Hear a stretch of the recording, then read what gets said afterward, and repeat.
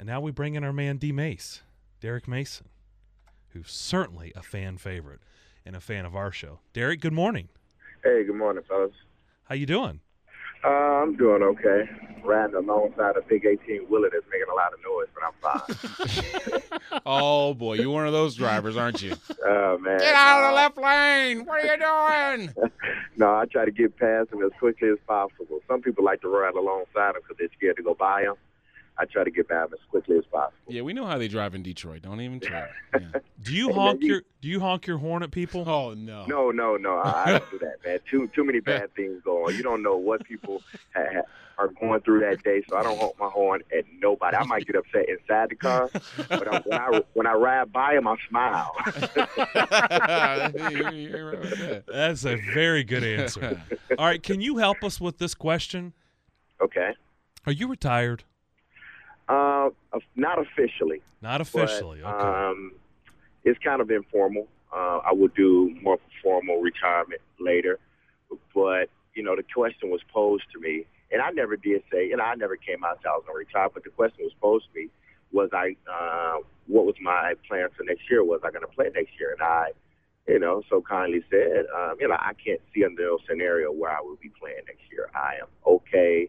I am, content. I'm happy with me being back here in Nashville and just relaxing. So when you say that, it kind of opens the floodgates. So, it was kind of informal. I didn't plan on it, but the question was posed to me. So, I answered it honestly. I can't see under any scenario where I'm playing next year.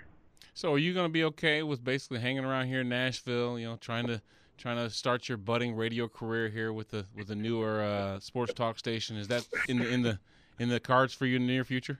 Hey, man, that sounds really good to me. Okay, good. Yeah, contract will be in the mail. I'll bring it by myself. Hey, anytime I'm at home, you know where I'm at. No, if you can't find me at home, I'll be riding around Nashville somewhere. Well, one of your former teams gets to host the other of your former teams this weekend. The Texans travel north to take on your former Baltimore Ravens. Given from what you've seen in the Bengals contest against the Texans, are they for real? Are they legitimate? Can they dethrone the AFC North champions? I think they have a good chance.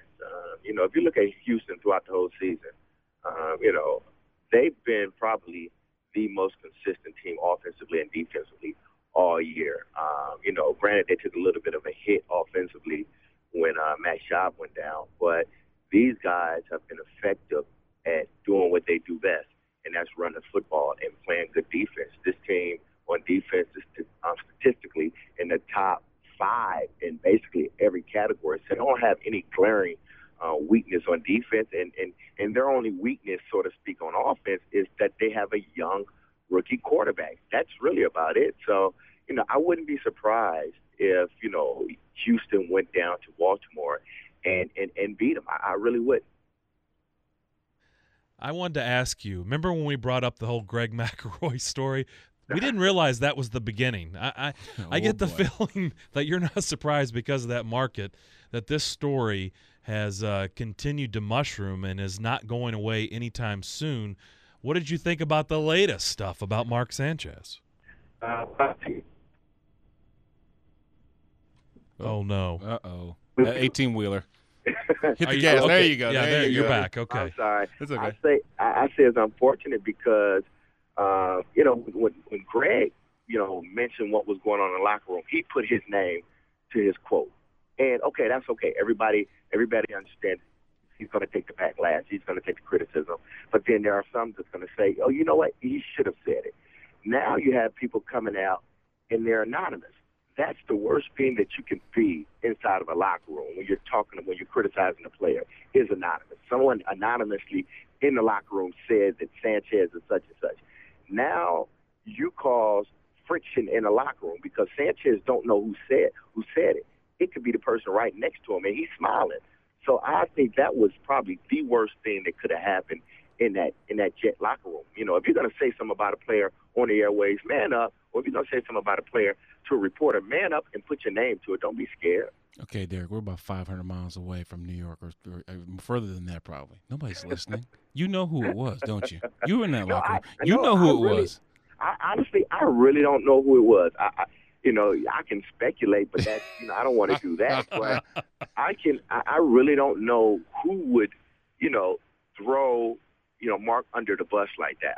I really don't, and not put their name to it. This guy, I mean, granted, he didn't play well this year. Okay, we all know that. Everybody saw that. But this guy each week went in and battled his butt off, man. The times he was hit and still got back up, he was hurt and still played through it. And this guy, he battled the way that a quarterback is supposed to battle for your team. And, don't take shots at him anonymously because he didn't play as well as he should have. Is this a product of the head coach? Is all this the product of Rex Ryan's style?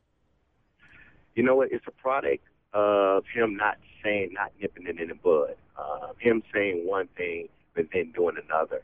Him not being stern enough to, rein in what was going on. Some things were being said by their captain, and Rex kind of turned a blind eye to it. And when you do that, other guys in the locker room are looking, and they figure they could just say whatever they want to say as well. Because if you didn't do nothing to him, you sure enough better not do it to me. Huh. And I think that's what it was a product of. If he would have made an example, I thought he made an example, unfairly with what he did with me. But I guess guys can take heed to it because guys understand that I wasn't the guy, so they kind of figure he just did it just because. He didn't really take reign on that locker room the way he should have. And, basically, you can blame it on Rex. And until you rectify the situation, it's going to be the same way. Some people said that Mark Sanchez got lazy. Maybe he got some success early on in his career and it didn't keep that work ethic up. And then that basically after that, Rex had kid gloves with him and didn't basically hold him to task. I mean, did you see that? Guess not. You've stumped. Okay. You've stumped D. Mace. No, he's in a bad cell. We just lost. All right, let's do this. Because matter of fact, we were going to go to a break anyway. Good point. Yeah. Let's take a quick break. We'll come back and let Derrick Mason finish that thought. That was really interesting. Mm-hmm. So we'll finish those thoughts. We'll also ask him about Jeff Fisher and some other games. Yeah. I like the question about the Ravens and the Texans because certainly he has seen both teams up close and personal and knows what those locker rooms are like. And I don't think that they're the road team that's going to surprise somebody.